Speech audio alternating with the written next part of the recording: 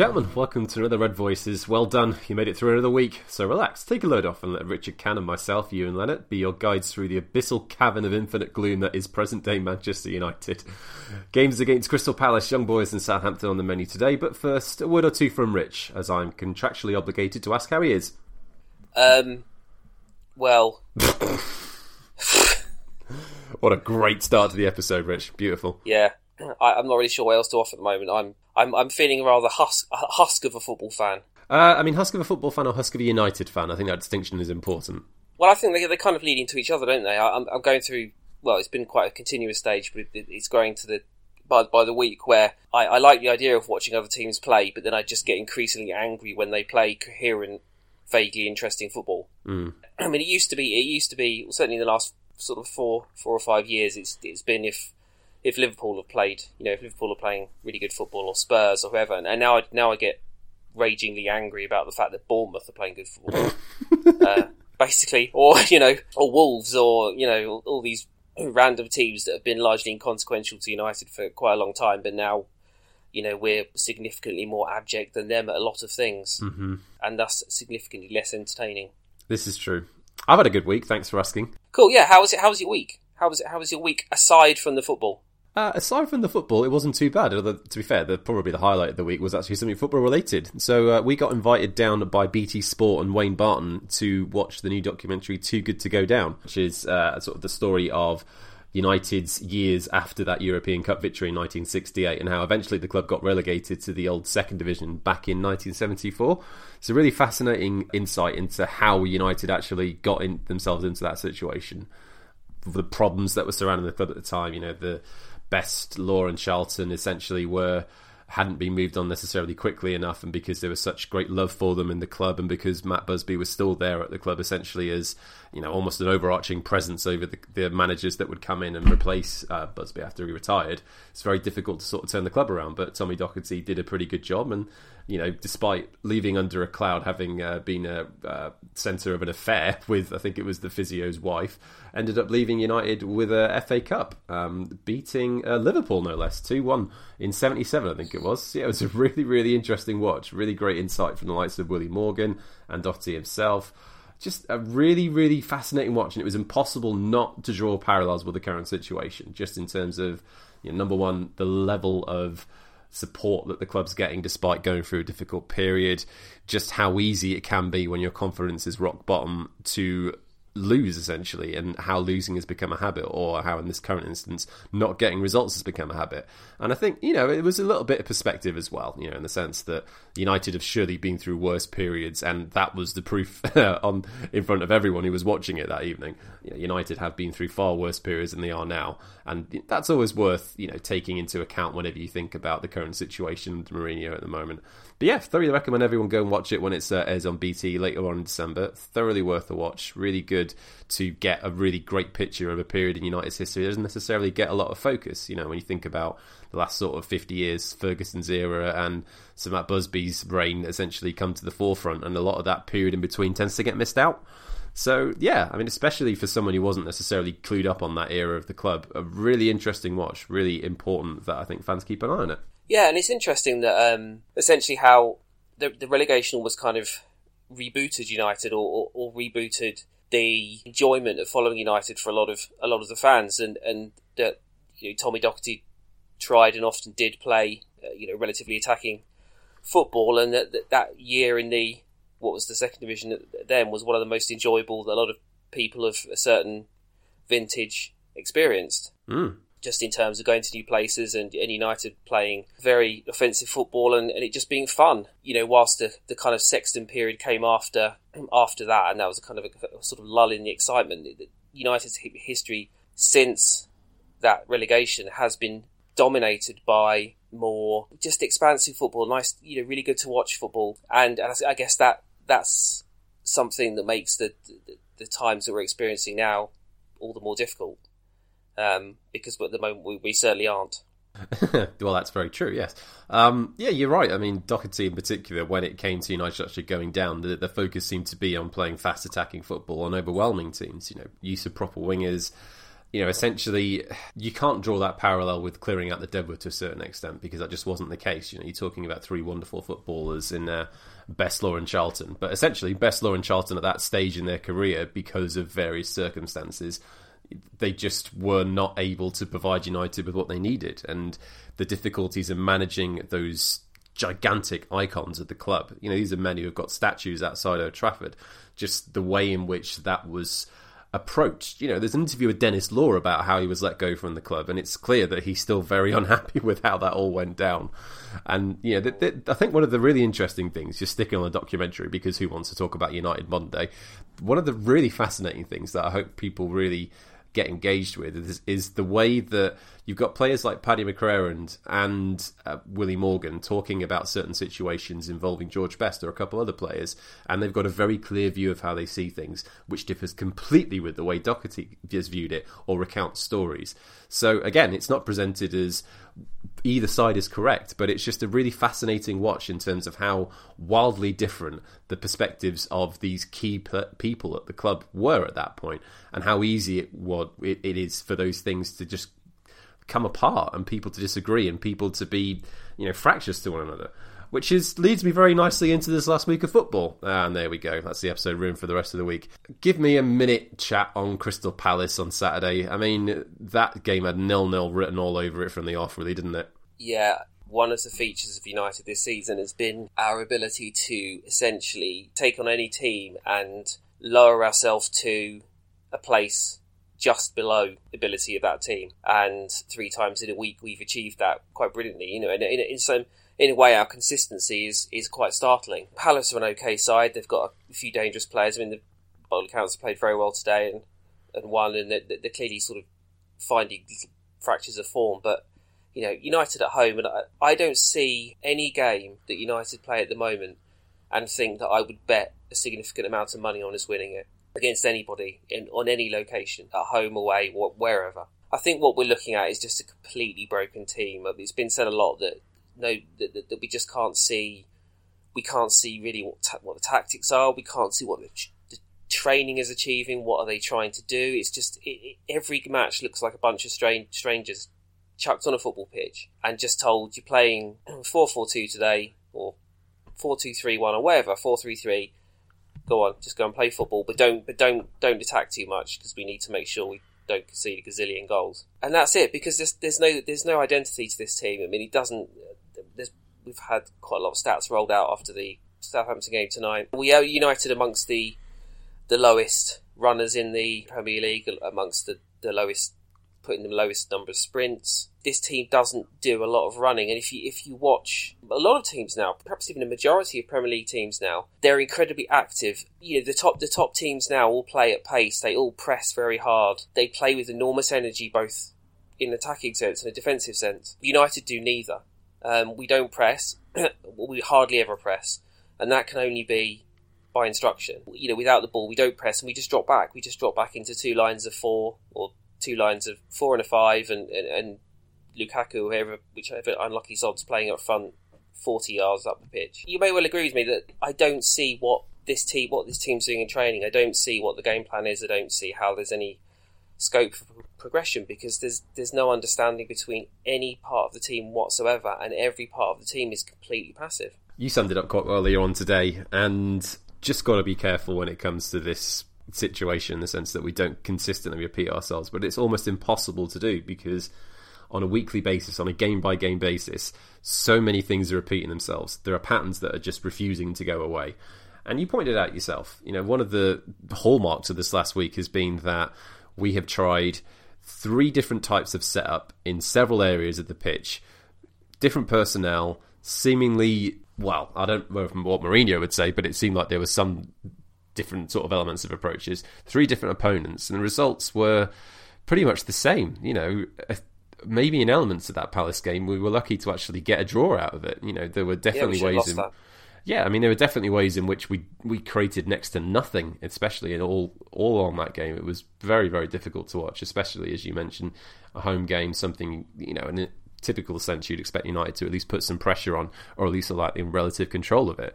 But again, that just wasn't the case. There wasn't a late siege, there wasn't really late pressure, there wasn't really late anything, so to speak. And, then we move our way on to Young Boys on Tuesday night. It's just such a flat occasion. Considering that, given the context of our season, knowing that a win would solidify a Champions League place in the last 16, I would have said that would be a game that would be of relative importance. But again, it wasn't necessarily treated like that. It felt incredibly, incredibly flat. Just so passive, and Young Boys are really not that great a side at all. They are plucky, don't get me wrong, and they do love to have a run, and they very much enjoyed breaking possession apart and having a couple of strikes. And again, De Gea came to the rescue a couple of times in that second half in particular. A stunning save after that deflection in the second half as well. Definitely kept us in the game, because Lord knows what would have happened if we got 1-0 down to Young Boys. But again, I didn't look at that match and think we're really playing it for the occasion here. It didn't necessarily feel like we knew what was going on. It looked like we were completely unaware of what was happening and the actual severity of the game. I wouldn't want to have gone into the Mestalla in a couple of weeks' time knowing that he needed a result. Not with this team at the moment. So I think we somewhat got away with one there. And, even when Fellaini scored, I just don't want to sound too spoiled, but, I wasn't jumping out of my seat. I wasn't going crazy. I was just looking at it thinking, all right, yeah, we're winning. Great, that should have happened a long, long time ago. What on earth are we playing at where we have to leave it that late? And it's Fellaini in the penalty area that gets us the goal. Now, fair play to him. He's managed that several times over the years to the point where he's good at getting the odd last-minute winner. But what did it say about the rest of our play that was basically the best chance we created all night? It was so poor to watch. We are so crude, that's the point. If you watched, just thinking back to the Crystal Palace game now, United's one tactic in that match, particularly in the second half, was to get the ball wide to Ashley Young and for Ashley Young to cross into the box. That was it, on repeat. There was no tactical subtlety other than that. And then Young Boys in the week really seemed to be a case of just hoofing it. We can't not trying to do anything complicated, not trying to do anything that might actually break teams down. It was just hoof it, cross it. These are. It's football that Moyes would have been absolutely eviscerated for. And he was eviscerated for it.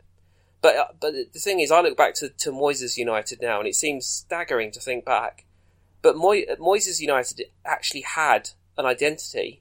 It wasn't a very successful identity, but you could see what he was trying to do. He just wasn't good enough. He just wasn't up to putting together a sophisticated enough system that United could really be successful with the players we had.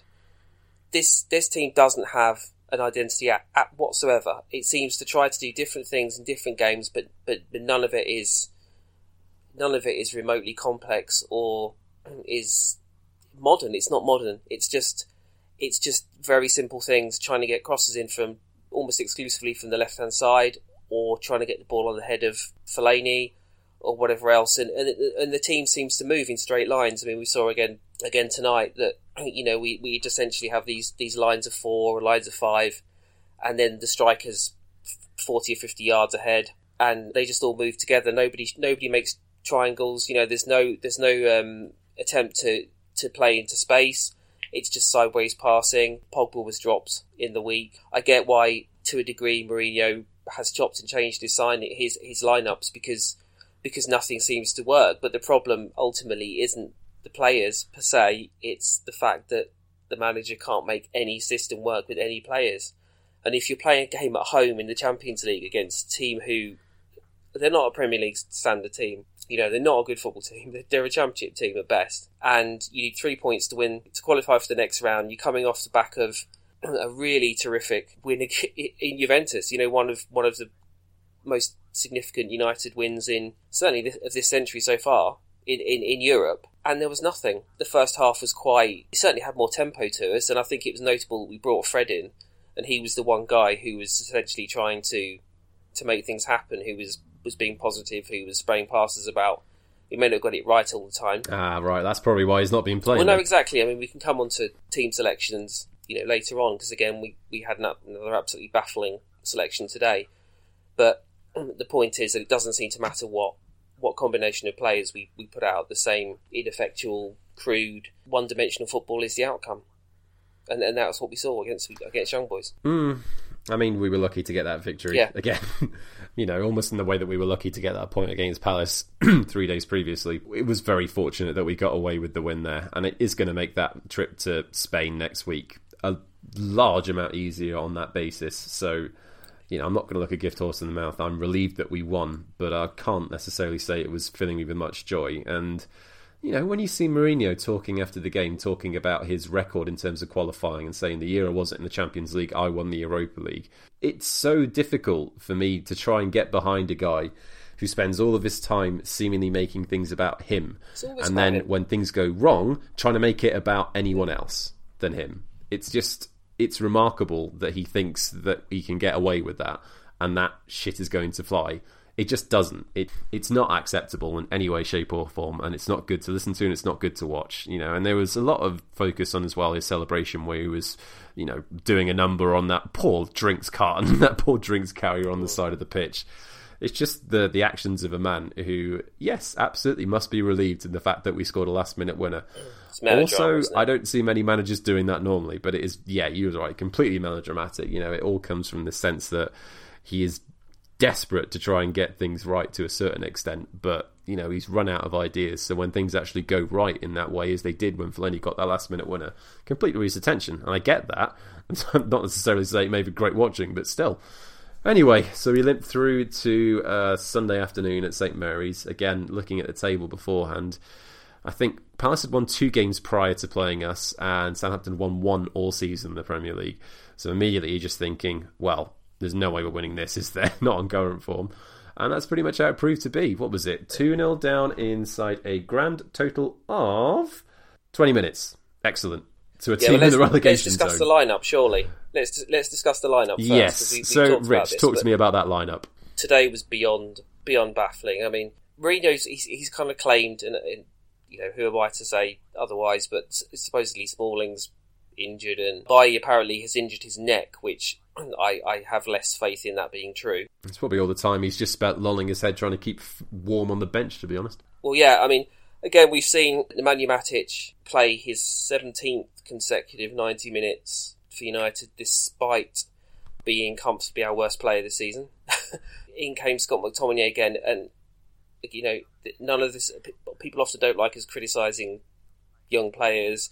I'm not criticising him personally. He doesn't pick himself. It's not his fault. But I would not be surprised if in 4 or 5 years the kid's playing League One football, because I don't think he's ever shown anything to suggest he's even remotely United standard. But Mourinho seems to have clung on to him as some kind of example to demonstrate his faith in youth, or to show what can happen if you just work really hard. But there are hundreds of players in the lower leagues that work really hard. There's a young Brazilian on the bench who deserves that kind of chance more than McTominay does. I think one of the things that grates is that the reality is that Mourinho will give a chance like that to a kid who is extremely limited but is very hardworking and diligent, over a kid who is extremely talented but who perhaps isn't quite as easy to direct or to handle or whatever. Mourinho's default will always be to go for the guy who does exactly what he says, even if he does it terribly. And that's essentially the reason that Nemanja Matic plays every game despite being beyond abject this season. It's because I can tell him what to do, and he will essentially run about in the right places. And he might run about in the right places but be absolutely appalling at the football bit, but he's doing exactly what I've told him to do, so he plays every week. Essentially, I mean, I know again he's had a couple of poor matches, but to leave out Anthony Martial again, we're playing away from home against a team who are 19th in the Premier League, who have one win all season, and I don't think they've scored more than once in a game for eons. And we've essentially gone out with the team that had 3 attacking players, 3 attacking creative players, and 7 workhorses. Everything that this United does now, everything that Mourinho does with this United, is a complete anathema to the history of the recent history of not quite the very recent history of the club, but the things that the club were built on, the kind of the faith in youth, but in the right way, and just being offensive. And how can you possibly defend going to Southampton and playing with three creative players who might get you a goal? I don't know. I mean, going on to the broader point in terms of how you feel about this is something of a betrayal of United's essential traditions and its heritage. I can forgive a lot of things if you get the results. You know, if you can see that there is progress and you can see that something is being built, then you can put a lot of things to the side. And, you know, you look at the way that things were going under Van Gaal, for instance. For the first sort of third of that season, before we got knocked out of the Champions League and we really started struggling, you know, we were pushing Leicester at the top of the league. You know, we were leading the Premiership after that lucky Schweinsteiger 4-stone goal at Vicarage Road against Watford. And up until that point in the season, the football had frequently been difficult to watch, but we were winning. We weren't winning necessarily comfortably. It was often tight, but we were getting the results for the most part. There was a clutch of young players that were playing with relative frequency who were providing us reasons to keep interested. It wasn't always great to watch, but there was something of a point to it. That dwindled towards the end of the season. It was no surprise that Van Gaal got let go, especially when finished in the top four. In comparison with now, you could almost get away with winning sort of 60-70% of United's games if you were getting the results out of it, even if the football wasn't that great to watch. But Mourinho has long gone past the point now where he's able to win games, and the performances to boot are absolutely abject. And when we talk about the players that aren't good enough, or when we talk about the players that aren't providing enough, you can't miss an opportunity to point out that it's Mourinho's lieutenants who are just as bad as the players that are richly getting slaughtered, the creative types, for their attitude or their application or their efforts in front of goal. It is players like Ashley Young, who stayed at the club for a long time, Antonio Valencia. It's players like Lukaku, who was bought for £75 million because that's what Mourinho wanted up front. It's players like Matic. I don't know, you could pick out any of the players that you could say are a trusted lieutenant. Mourinho has done a pretty wretched job of moving on players that we all thought, when he came in, would have gone. And you cannot get away from this fact that Mourinho just has not managed this squad and this team well enough. He hasn't had a good enough handle on which players should have been kept, which players should potentially have been moved on. And when it comes to bringing players in, that all in all, they have struggled to assert themselves at United under their stewardship. And that is clear, whoever you look at, whether it's from Bailly to Pogba, whether it's from Lukaku to Matic, everyone is struggling. You know, even De Gea is, not looking at his sharpest best. And if the rumours coming out from the Mirror this week that he's waiting to see what happens to Mourinho before signing a new deal, that speaks huge volumes. And then you look at today with Matic and McTominay, two trusted lieutenants who have both struggled deeply, despite, as you pointed out, following Mourinho's instructions. And the fact that we went 2-0 down inside 20 minutes at St Mary's, good goals from Armstrong, but there was seven people in the penalty area, around the penalty area, that didn't stop that going in. And that free kick from Cedric Soares, I saw that going in as soon as it was rewarded. I was just thinking, there's no way this is not going in. That's simply where we are right now. The fact that we were 2-0 down in that game didn't come as a single surprise at all. Expectations are so low under Mourinho, and we all want to see United doing well, but we don't believe it can happen. The players clearly don't believe it anyway. So what the easy situation is here, and again, we're all going to come on to discussing the board's influence in this, because as you and I both agree, you get rid of Mourinho, you haven't solved all of our problems in one fell swoop. No. There is rot at United that needs to be dealt with before there can be genuine improvement, and there has to be a plan, something we've not had for a long time. But it seems like there's a very clear decision to be made, despite the fact that we clawed back 2 goals against this, second, third bottom team in the league tonight? Yeah, it's always good to come from 2-0 down. That only tells half the story. The story seems to be that United are broken under Mourinho. And I'm just stunned that this is being allowed to carry on. December, how many is it? It's 8, staggering. yeah. 8-9 points off top 4 by December is just, it's mid-table fodder territory, and I just don't know why it's been allowed to continue. We're not even a mid-table side at the moment. I mean, let's be honest. We've just been slightly fortunate to get points out of 2 of the worst teams in the Premier League. Let's not forget that Southampton are broken. We talk about United being broken. That side is mentally destroyed. Mark Hughes manages them, so Well, yeah, exactly. But I mean, I had a brief conversation with a Southampton fan earlier on today, and his was just, it doesn't matter how bad you are, you can't be as broken as we are. Challenge accepted. We came back from 2-0 down, fine, but they were so mentally weak that that's not as much of an achievement as it was, say, when we came back against Chelsea or whatever else. But the most galling thing of all of it is that we got back to 2-2 and then we just stopped attacking. We just stopped again. We just became conservative again. It lends into the idea that essentially the only thing that's keeping this team competitive, even against the poorest teams in the Premier League, is the professional pride of some of those players. Essentially just throwing caution to the wind when we're behind, overriding what, to a degree what they're told to do, really going with their instincts. But then as soon as we get back level again, we basically settle back into what we've been told to do before. And we just stopped attacking, and there was no tempo, there was no nothing. And I think you said a minute ago that it essentially doesn't matter what lineup we put out, who plays, those players are broken. And it's very easy to fall into the trap, but a lot, some people are doing on social media, which is basically, I'm not quite sure how we've got to this point, but some people genuinely believe that the vast majority of our players are absolutely terrible. And to see them as they're playing at the moment and not know anything about them before, you'd think that. You genuinely think that. I mean, Romelu Lukaku has never been the greatest technician in the world, but he looks like a Sunday League footballer for a lot of the time at the moment. This is a guy who scored 25 plus goals in the last 2 seasons. This is the guy who was, I think, second top scorer in the Premier League the season before we bought him, for a team who are essentially mid-table. He's not as bad as he's looking, Paul Pogba just had another really desperate game today. Every single player in that team is playing at 20% of what they can play at. Even the guys, and even the limited guys, even they are playing below what they can offer. I was never super sold on Matic, and we could have done a lot better when we signed him. But even he's not this bad, as bad as he's been. The problem with Matic is just that he is never one of the ones that actually pays any sort of punishment. But you've got guys like Andreas Pereira and Fred particularly, these two guys who, Pereira essentially got 2 games and has never been seen again, and Fred gets dipped in and out. He's alright, but he's, ultimately he's adjusting, but he's a positive player. He plays in small spaces, he's positive, he tries to play triangles, he'll spread the play.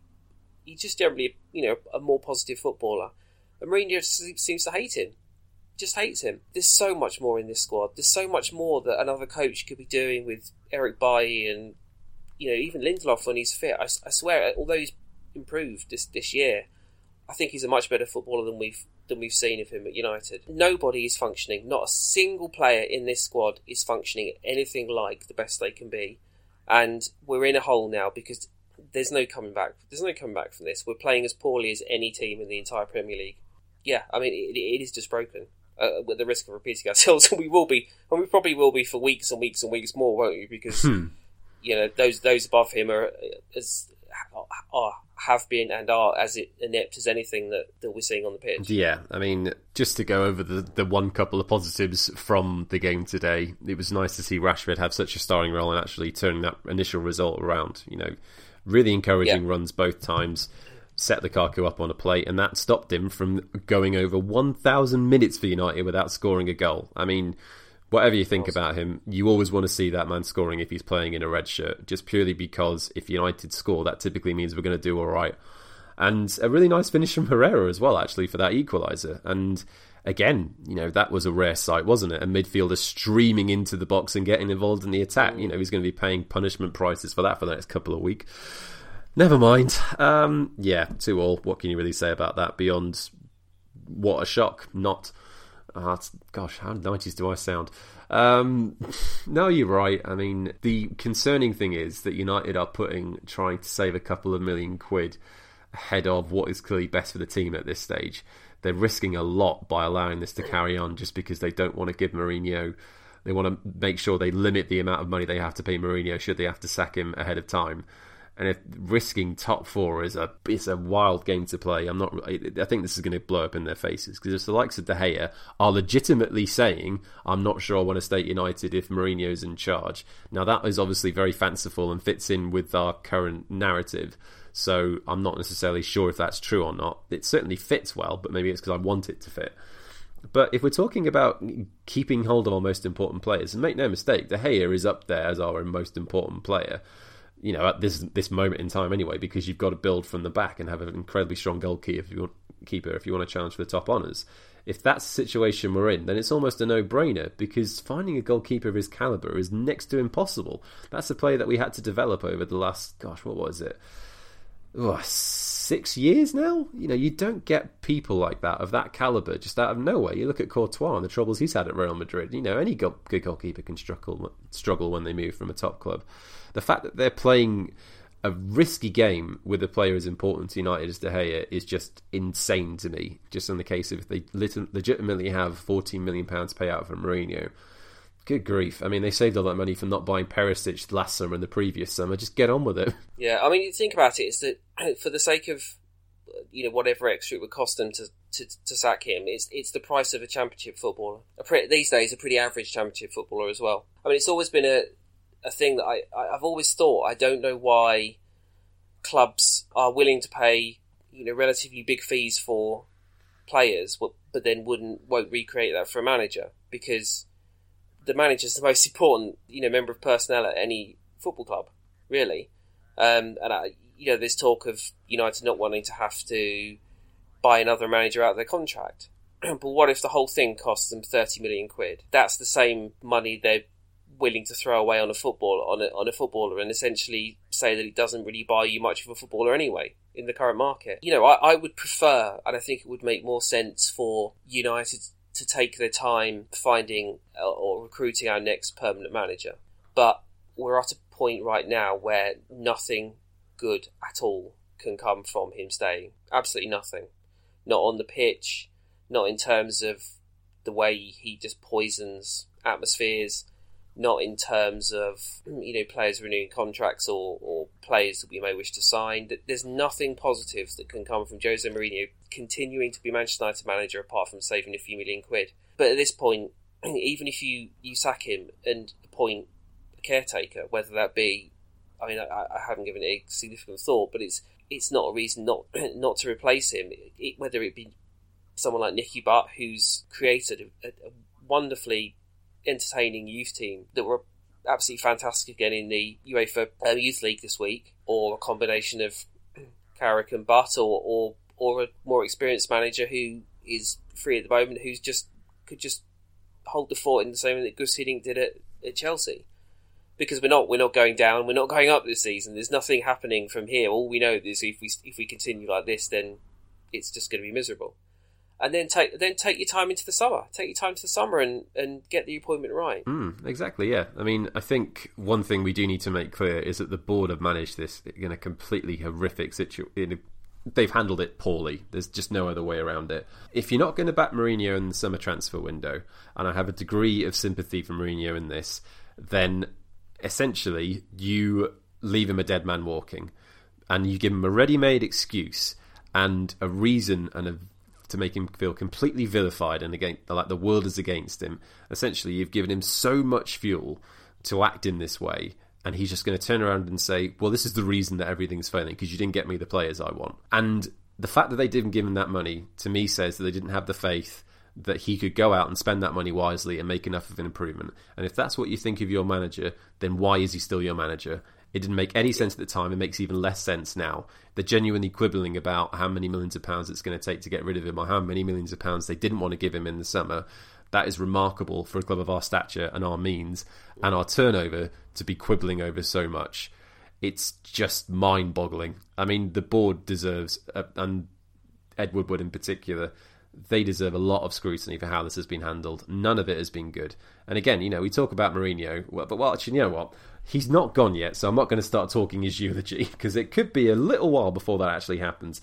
Anyway, I guess there's only really one way to sign off on this particular diatribe, in the sense that this isn't good, and maybe it'll change, but I'm not necessarily sure that's going to happen soon. I cannot see any way back for Mourinho's United. It just seems like he's picking teams now to try and survive from game to game. Yeah, there's no plan. There's no guidance. There's no plan. It just seems like I'm just trying not to lose this game. Because if I lose it, then that might be it. And it felt like that today. Here's one question that I think has been coming up quite frequently when people have been talking about Mourinho and saying he needs to go, which I definitely clearly said that this afternoon on Twitter.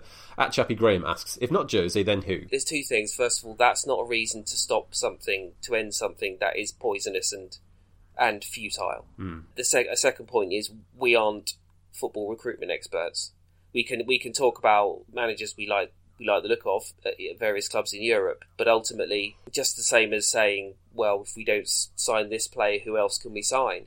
We're not professional scouts. As I said, I would get rid now on the basis that we're neither going up nor down or anywhere this season. So just make a change, lighten the mood, get some fresh ideas in, even if it's from in-house, and spend the rest of the season essentially making sure that the permanent appointment you make in the summer is the right man, whether it be Pochettino or, I would like to think, and I don't necessarily have any faith in this happening, but I would like to think that we might try and think a little bit outside the box this time and not go for a guy just because he's, one, available, and two, has a reputation, because that's got us nowhere. The thing that's most important to me now, I've been watching the under-18s this season semi-regularly because they're frankly far more enjoyable to watch than the senior team, or the under-18s and under-19s. Yeah.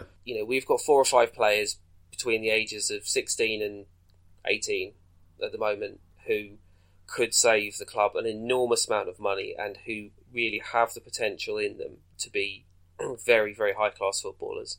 And all I want now is a manager who I think, he'll do right by those players. He will give them a chance. He will make them better players. And if they've got any chance of being top-level footballers, I want them to be given that chance. Then it's up to them if they take it. Yeah, absolutely. From my perspective, I want to see a manager who will go back to what we value as Manchester United fans. And I know winning is part of that, but also just enjoying the spectacle of the match and really making the most of the diamonds that we have ourselves, and not focusing entirely on the need to spend 100 million on whichever star from another club, or otherwise you can't possibly do well. Yeah, I mean, that's a frequent criticism that people come out with when they say, well, yeah, you want to get Mourinho, but who should be a replacement? This is all coming from a position where we don't want to be forced to think that we should be getting rid of our manager, because we wanted Mourinho despite everything, despite form, despite everything we knew. We wanted him to turn it around. We wanted him to be a success at United, but it's not happened. It can't be allowed to continue like this. It's going to do more damage than good. And I know I'm talking in circles, but I genuinely feel that anyone at the minute, someone internal, whether that's Carrick or Butt, who just has got a wealth of experience, at least at lower levels, but knows the club inside out and would get the respect of the players, that would be a step up from what we currently have, because this is watching a club drown in slow motion. Tariq Amir asks, what would it take for Woodward to step back from a football role? He's as bad as Mourinho, but not going anytime soon. I think the only way he's going to step down from that role is if someone forces him to step down, quite frankly. I don't think he is aware enough of his failings or his record to look at the situation from a footballing level and say, yeah, maybe I'm not well suited to this job. I don't necessarily think he's that humble, if I'm honest with you. I'd love to be a stowaway in Ed's mind for a day or a week or whatever. A day like today when he's seen that bilge again, and every so often you get told that he wants to build a football structure with a director of football or a technical director or whatever else. And the thing that I've noticed in recent years, we've done 2 things. One, we've completely restructured and restocked a youth system that had fallen into quite significant disrepair. We've done it very, very efficiently. We've done it really quite successfully. And, I don't think it could have been handled much better than it has been. Secondly, we've set up a professional women's football team. We've recruited incredibly well. We've recruited clearly a very astute manager, and they're wiping the floor with the women's second division. We've restructured and built 2 completely new footballing structures at various points in the club. That tells me that Ed Woodward is well capable of building a senior football structure between him and the manager. The fact that he isn't, or he hasn't so far, is a conscious choice, because he's well capable of doing it. And I would just love to know in his mind, when he's thinking, well, yeah, maybe I won't do this, what on earth his rationale for that is. He's clearly a bright man, but to not be able to see that what he's done so far and what is in place now is failing magnificently, and that something else quite significant needs to change, to not be able to see that is just remarkable. So I think the point is, if we haven't got a director of football by the first day of next season, then it ain't happening. No, I'd agree with that. I mean, Atamori Zep Billy asks, when Josie finally does get the sack, will it really matter if Woodward is still around making more crap decisions? Well, there's only so wrong it can go, I guess. You know, we did get relegated once, don't know if I mentioned that this evening. So, you know, there is that to consider. David Holdstock asks, any idea what goes on in training? Pass. Nothing memorable, I think, is the answer, because clearly none of them have a clue 2 or 3 days later exactly what they're supposed to be doing, have they? So. No, well, it's that interesting thing when they were talking about the Bournemouth game and Mourinho was livid, suggesting, the trainers were saying this was the best time they trained all season. Then they turned in that performance and went 1-0 down the first 15 minutes. Right, Miguel Gomez with the last of the night. Just one question. WTF is going on? Well, just listen to the last 47 minutes, I guess. We do know what's going on. We've just talked about it for nearly an hour. There are lots of things going on, and all of them are extremely bad. All of them are extremely depressing, I think, is the point. In all my years of supporting United, and I've certainly in my sort of teen years, United were not a very good football team at all. I've never known a period as a United fan where there's been so much dysfunction and so much absolute hopelessness around everything that happens at the club. I think it would be a lot easier for us just to say what is going right at United, and I could do that in 5 seconds. Well, mostly everything except the first team. Yeah, pretty much everything doesn't include the first team and everything associated with that first team. Yeah, I mean, maybe we should just rebrand and just be an anything but the first team podcast. That'd be ace. Imagine how much happier we'd be. And the owners. Oh, well, yeah, all right. Well, I had to bring them into the equation. Right, I mean, we've got Arsenal on Wednesday, so I guess we'll just see how that goes. I don't even want to bother trying to predict that, Rich. Let's just leave it there this evening. Thanks for your company, as always. No worries, mate. Cheers, guys, for listening as well. Don't forget you can get us all over the internet if you want to talk to us about anything United or Mourinho related. But, just keep it relatively nice. We've all had a difficult week. You can get Rich at Rich Red Voices. You can get me at Ewan Lennart. And you can get the pod at Red Voices MUFC and our blog at www.redvoices.net. Have yourselves a superb week. Try and enjoy yourselves. Good night.